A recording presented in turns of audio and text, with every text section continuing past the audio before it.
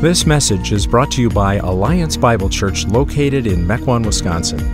Our vision is to captivate generations with the satisfying gospel of Jesus Christ. For more information about Alliance Bible Church or other resources, please check out our website, myabc.church.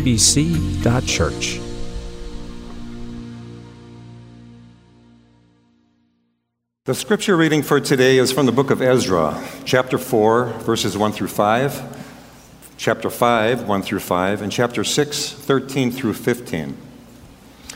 When the enemies of Judah and Benjamin heard that the exiles were building a temple for the Lord, the God of Israel, they came to Zerubbabel and to the heads of the families and said, "Let us help you build, because, like you, we seek your God and have been sacrificing to him since the time of Esarhaddon, king of Assyria, who brought us here."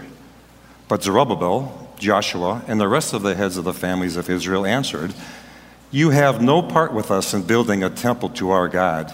We alone will build it for the Lord, the God of Israel, as King Cyrus, the king of Persia, commanded us." Then the peoples all around them set out to discourage the people of Judah and make them afraid to go on building. They bribed officials to work against them and frustrate their plans during the entire reign of Cyrus, king of Persia, and down to the reign of Darius, king of Persia. Now Haggai, the prophet, and Zechariah, the prophet, a descendant of Iddo, prophesied to the Jews in Judah and Jerusalem in the name of the God of Israel, who was over them. Then Zerubbabel, son of Shealtiel, and Joshua, son of Josedek, set to work to rebuild the house of God in Jerusalem, and the prophets of God were with them, supporting them. At that time, Tattenai, governor of Trans-Euphrates, and Shethar-Bozenai and their associates went to them and asked, "Who authorized you to rebuild this temple and to finish it?" They also asked, "What are the names of those who are constructing this building?" But the eye of their God was watching over the elders of the Jews, and they were not stopped until report could go on to Darius and his written reply be received. Then, because of the decree King Darius had sent, Tattenai, governor of Trans-Euphrates, and Shethar-Bozenai and their associates carried it out with diligence. So the elders of the Jews continued to build and prosper under the preaching of Haggai, the prophet, and Zechariah, a descendant of Iddo. They finished building the temple according to the command of God of Israel and the decrees of Cyrus, Darius, and Artaxerxes, kings of Persia. The temple was completed on the 3rd day of the month Adar in the 6th year of the reign of King Darius. This is God's word. When God created Adam and Eve, he gave them a threefold mission: to be fruitful and multiply, to walk with him in faith and obedience, and to expand the borders of Eden. God's vision was for an expanding and populous people living in God's dwelling place, walking with him in faith and obedience. That was God's vision. That's God's mission. When Adam and Eve sinned by preferring the building up of their own reputations over God's, they were exiled. They were banished from the dwelling place of God. But the threefold mission still remain. Fast forward in the story a bit, God reiterated this mission to a man named Abraham, whose descendants years later would become the nation of Israel. They were a populous people, but their faith and their obedience vacillated quite often, and still they didn't have a place to dwell with God. Enter the Promised Land. The Promised Land of Canaan would become the New Eden. And through the leadership of Moses and Joshua, Israel took possession of that land, but they failed to conform it to God's purposes and plans. And Israel's sordid history is well attested in Judges, Samuel, Kings, and Chronicles. But in the end, Israel would share in Adam and Eve's fate by being banished from the Promised Land. They were taken into captivity first by Assyria, then Babylon. But God doesn't leave it there. He orchestrates a new exodus. The first exodus was out of Egypt. The second exodus was out of Babylon. And a remnant of God's people were released to return to Jerusalem, and the first order of business once they arrived there was to rebuild the temple. And that's what the book of Ezra is all about, the rebuilding of the temple. Now, in order for us to appropriately transport this text into 21st century Christian living, we need to understand the significance of the temple. We're tempted to believe the temple is simply a church building. It's not. The temple is the dwelling place of God. It's the epicenter of God's manifestation of his presence. That's the place. The temple was the epicenter of his presence and his dwelling among his people. That's not the role of a church building, because we live on the other side of the crucifixion and resurrection of Jesus Christ. That his central historical event that means so much to us changed everything, including the dwelling place of God. No longer is the dwelling place of God a building, but rather it's people. And it's you, Christian. You are the temple. You are the dwelling place of God.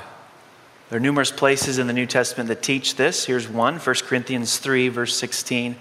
Don't you know that you yourselves are God's temple, and that God's Spirit dwells in your midst?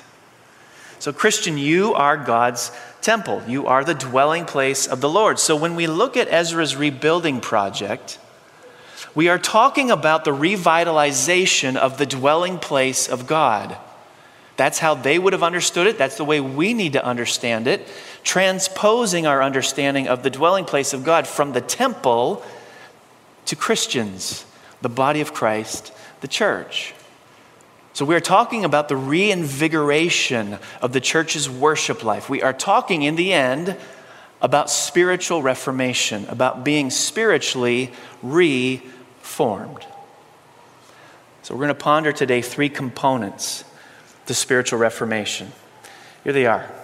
Choose your spiritual advisors wisely, cling to the word vigorously, interpret hard times correctly.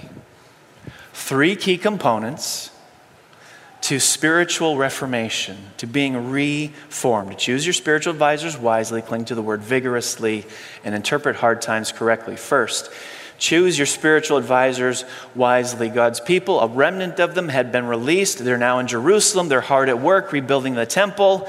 And keep in mind, for them, it's much more than a structure. This is a spiritual thing. Their worship life had been in shambles for decades. This is a spiritual reformation project for them. And along comes a group of people who just seem like they want to help.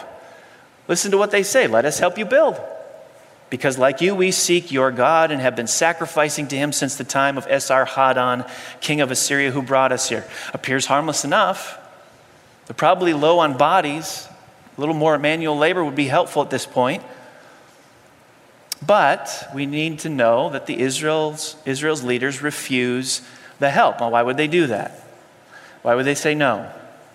We need to know a little bit more about these folks who offered to help. The name Esarhaddon, king of Assyria, is a clue that sends us back to 2 Kings 17. 2 Kings 17. So if you have your Bibles, keep a finger in Ezra. Keep a finger in Ezra. Flip back to 2 Kings 17. 2 Kings 17. I'm going to start reading in verse 24. The king of Assyria brought people from Babylon, Cutha, Ava, Hamath, and Sepharvaim, and settled them in the towns of Samaria to replace the Israelites. They took over Samaria and lived in its towns. When they first lived there, they did not worship the Lord. So he sent lions among them, and they killed some of the people. It was reported to the king of Assyria, the people you deported and resettled in the towns of Samaria do not know what the God of that country requires. He has sent lions among them, which are killing them off because the people do not know what he requires. Then the king of Assyria gave this order: have one of the priests you took captive from Samaria go back to live there and teach the people what the God of that land requires. So one of the priests who had been exiled from Samaria came to live in Bethel and taught them how to worship the Lord.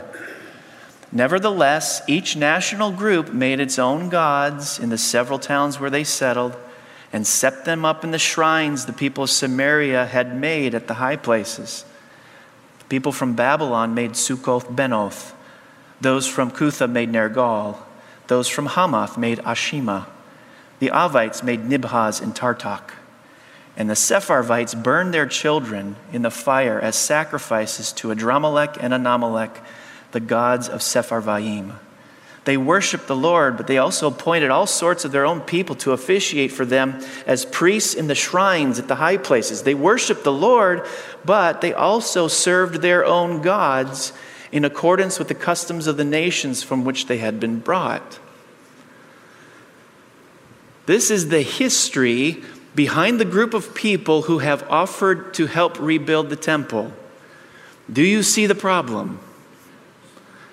This is called syncretism. It is true the people lending a helping hand, or at least offering to, worship the Lord and make sacrifices to Him. That much is true. If they were living today and we asked them, "Are you a Christian?" they would have said yes.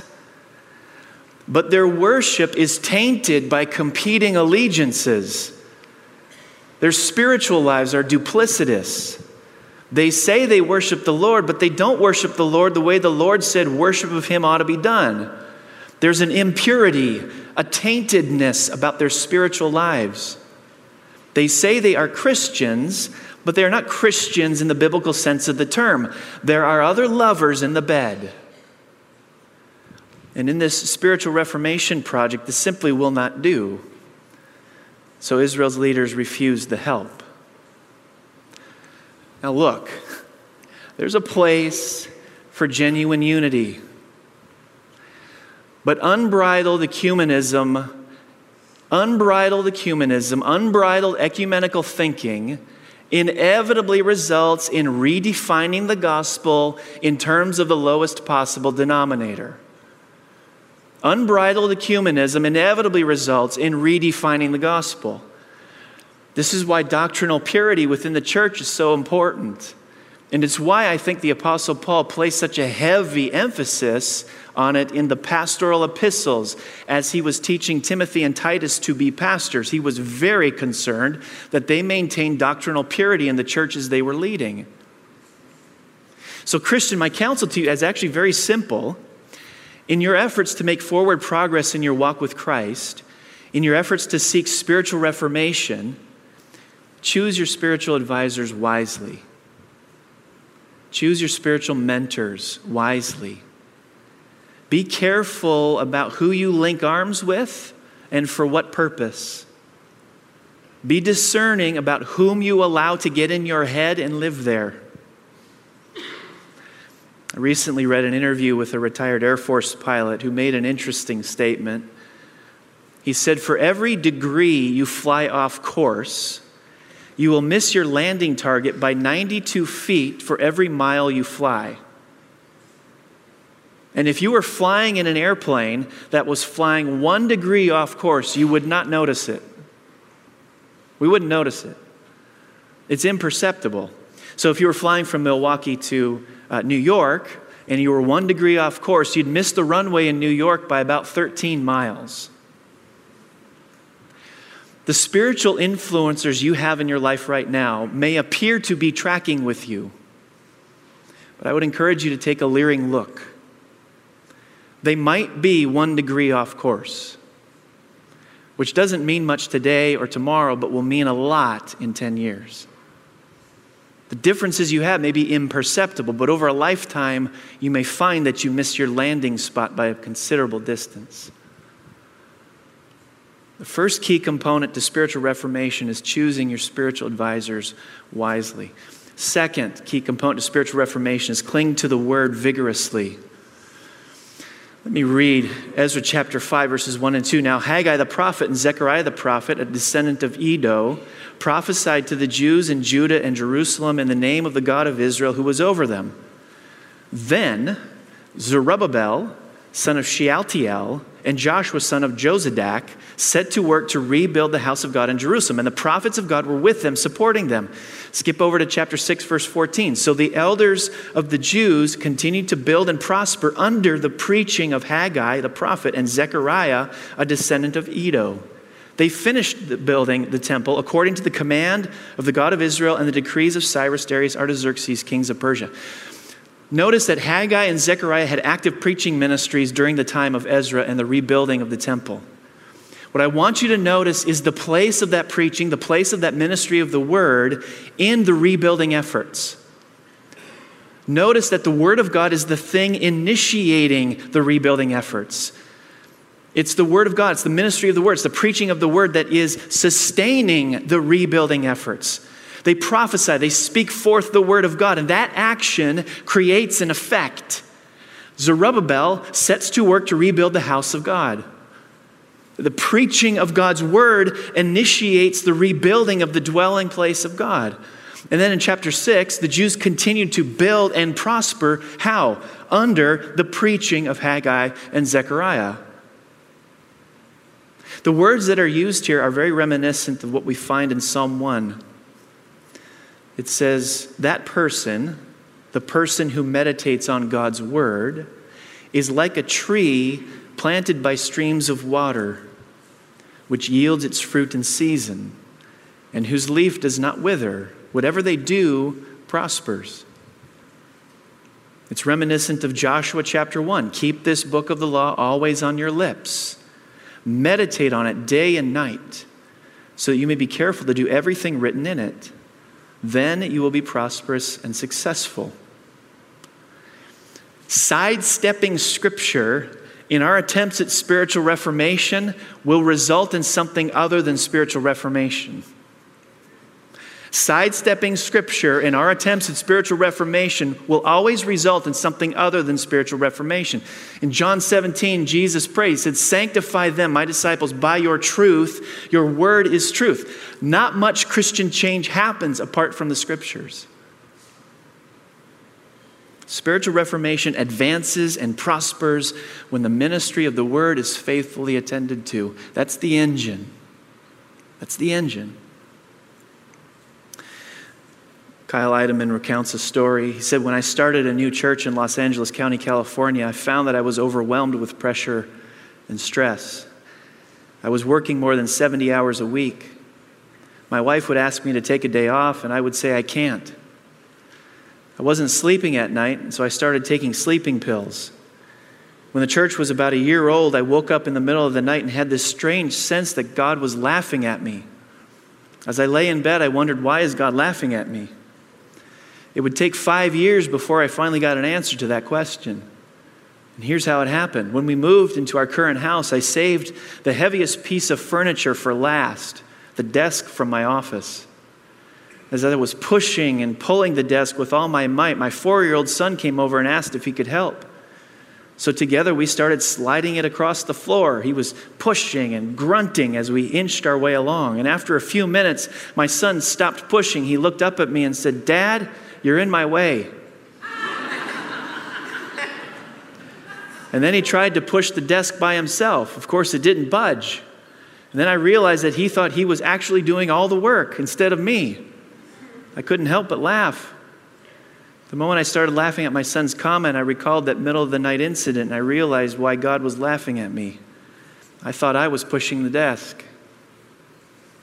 So here's my question for you.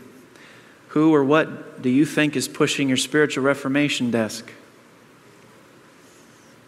You? The latest devotional book you got? The trendiest spiritual discipline you've implemented? Who's pushing your spiritual reformation desk? Don't get fooled by spiritual window dressing. Got a theory about Christian publication, what I'll call spiritual fads. Many of these are good because they're an outworking of Ephesians 4. It's Jesus who gave to the church some to be pastors and teachers to do their work within the body of Christ, to equip God's people for works of service so that the body of Christ may be built up until we reach unity in the faith. Some of these things are good. Some of these things are good. But I believe that one of the reasons we're living in the golden age of Christian publication, spiritual fads, is that, frankly, we've become bored with the Bible. And we need some other things to dress it up. So we put our self-made, self-produced, self-grown herbs and spices into it to make it taste a little bit better. Haggai and Zechariah's ministry within Ezra's storyline makes a powerful point. God's word does the heavy lifting. God's word is the thing pushing your spiritual reformation desk. And if you sidestep it, your desk will not move. Spiritual reformation advances and prospers when the ministry of the word is faithfully attended to. So cling to the word vigorously. And third, interpret hard times correctly. Now let's think about this together. Okay? Ezra chapter 4, we've got this group of people. We've studied their history. We know where they come from. We know their origins, their roots. Okay, they on the surface graciously offer some help to rebuild the temple, and they try to show common ground with the remnant of Jews who had returned, saying, we worship the same God you do, we make sacrifices to him. Here's my question. If they were true worshipers of Yahweh, if they were true worshipers of the Lord, how do you think they would have responded when Israel's leaders said no? If they were true worshipers of the Lord, if they were really, truly worshipers of Yahweh, how would they have responded when Israel's leaders declined the offer for help? I would imagine they would say something like, okay, no worries. We're here if you need us. We hope things go well for you, and we'll pray for you. I would think it would be something like that. How did they respond? Did you catch it in the text? They set out to discourage the people and make them afraid to continue. They hired contractors to work against them and frustrate their plans. And the verbs that are used are all participles, which means they kept doing these things. This was a campaign that was launched. It was a campaign to discourage, intimidate, and frustrate. I would say, I don't know about you, but I would say they're not handling the word no very well. In fact, their response to the word no, to me at least, is confirmation Israel's leaders made a good decision. It's probably best that you didn't include them in what you were trying to do. This brings up an interesting point, a good leadership point, a good principle as you mentor people, as you disciple people, as you yourself are mentored or discipled. If you want to test the mettle of someone's character, watch how they respond to the word no. If you want to test the mettle of someone's character, watch how they respond to the word no. A colleague of mine has said, how you handle the word no says a lot about you. These so-called allies of Israel don't handle the word no very well. And so this campaign of discouragement and intimidation becomes the second obstacle they have to overcome. They've got to rebuild the temple. That's a big project. Now they've got those who live there working against them. It doesn't end there. Chapter 5, we've got government interference as well. Tattenai, local governor, he interrogates them. Who authorized you to build this temple and finish it? What are the names of those involved in this? And then, if we were to read Haggai, we discover there are those within Israel's own ranks who are more interested in building and refining their own homes than rebuilding the temple. Chapter 1, verse 4, is it a time for you yourselves to be living in your paneled houses while this house remains a ruin? He's saying you're working hard to build your nest egg, your expanding portfolio, while you, Christian, the dwelling place of God, remain in tatters. So the friction that grates against God's people in the rebuilding of the temple is just piling up, one layer after another. First it's this, and then it's this, and then it's this, and then it's this. I mean, it goes on and on. In life experience, you know this well. When one source of friction after another piles up, it can just wear you out. Yes. Yes. And at this point in the proceedings, I suppose if I was in Zerubbabel's sandals, I would have been tempted to think, we must be doing something wrong. If God was in this, surely it would be easier than this. But emerging from the text is a screaming truth. Just because it's difficult doesn't mean it's not of God. It's difficult because it is of God. Learning to interpret hard times correctly is a critical component to spiritual reformation. Because in your daily life, as you try to grow in your intimacy with the Lord, as you deepen your faith, as you make your obedience even more committed, it will feel like you're hitting a brick wall and you'll be tempted to throw in the towel. Spiritual reformation never goes unchallenged. It will always be challenged. Now let me push into this a little bit farther. This friction that they're experiencing is not well received in our culture. Okay? I've said this a million times before. We live in a hedonistic culture. That's pleasure at any price. Pleasure is the ultimate good. Okay? And every one of us drinks this every week, every day. Every subtle message you're fed is a hedonistic message. And so we all are naturally taught to think that if there is friction in our lives, what needs to change are our external circumstances. If I don't feel good inside about what's happening outside, what needs to change is the outside. The two are in conflict with one another. Internal desires, external circumstances, they're creating friction. And what needs to change are the external circumstances. Years ago, C.S. Lewis challenged that idea in his book, The Abolition of Man. He said, "For the wise men of old, the cardinal problem had been how to conform the soul to reality. And the solution had been knowledge, self-discipline, and virtue. For magic and applied science alike, the problem is how to subdue reality to the wishes of men. The solution is a technique." See what he's saying? In other words, Lewis is saying years ago, and by the way, when he says years ago, he wrote this in 1943. Years ago, that's a long time before 1943.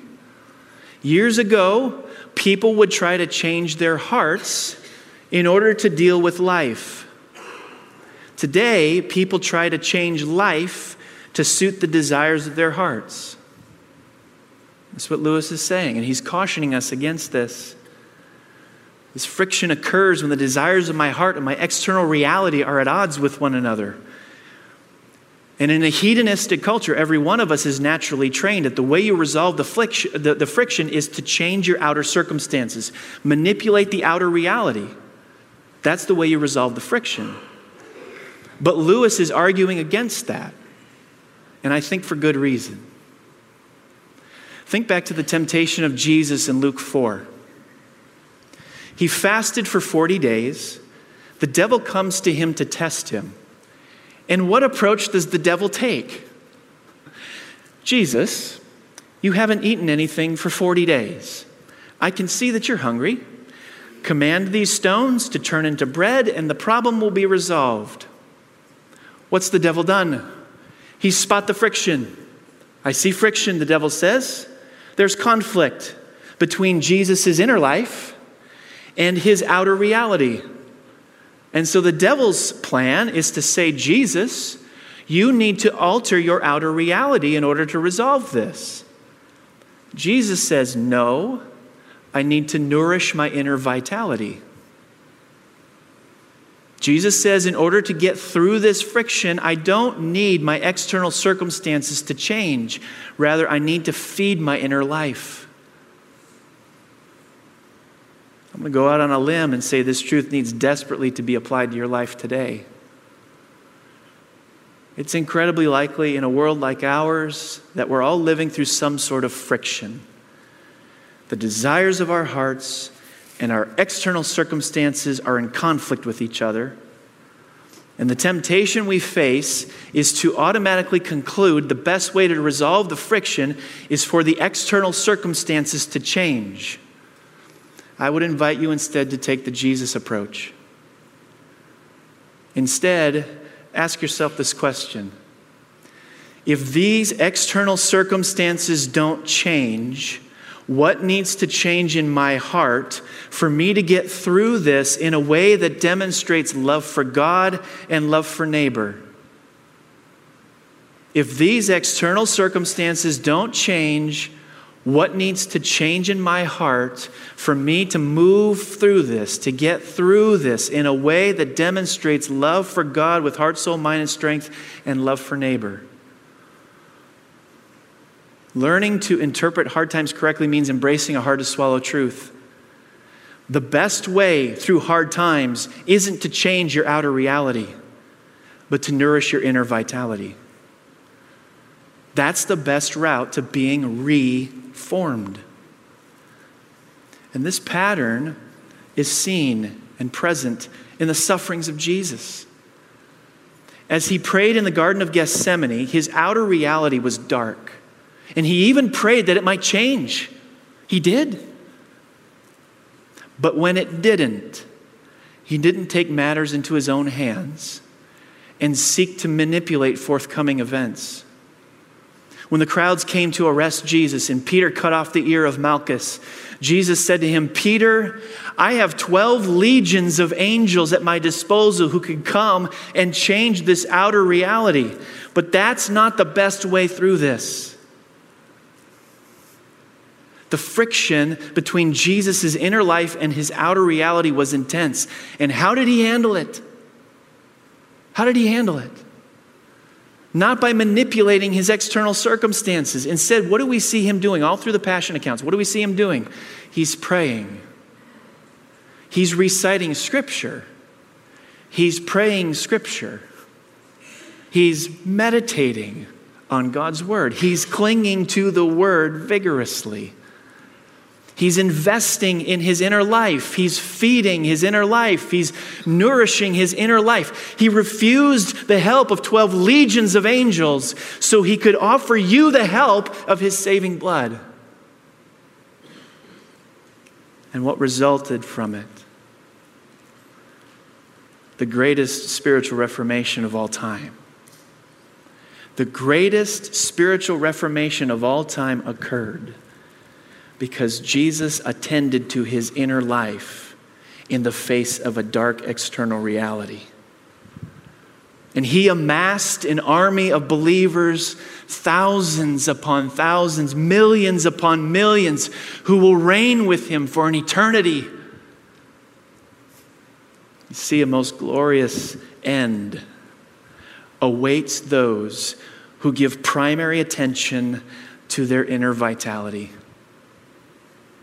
A most glorious end awaits those who give primary attention to their inner vitality. That's the hope that is shown us in the gospel of Jesus Christ. Let's pray.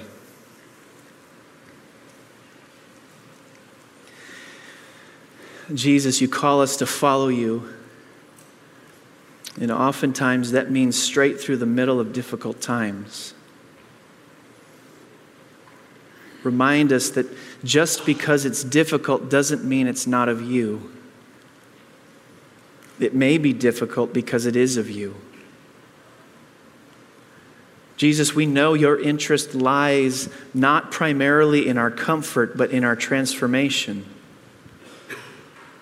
And that may mean learning to live contentedly with whatever our external circumstances may be, while you work on nourishing our inner lives.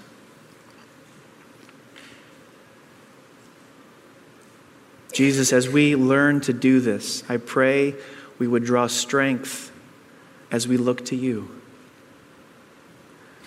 We want to fix our eyes on you, the author and the perfecter of our faith. We do this now for your glory alone. Amen.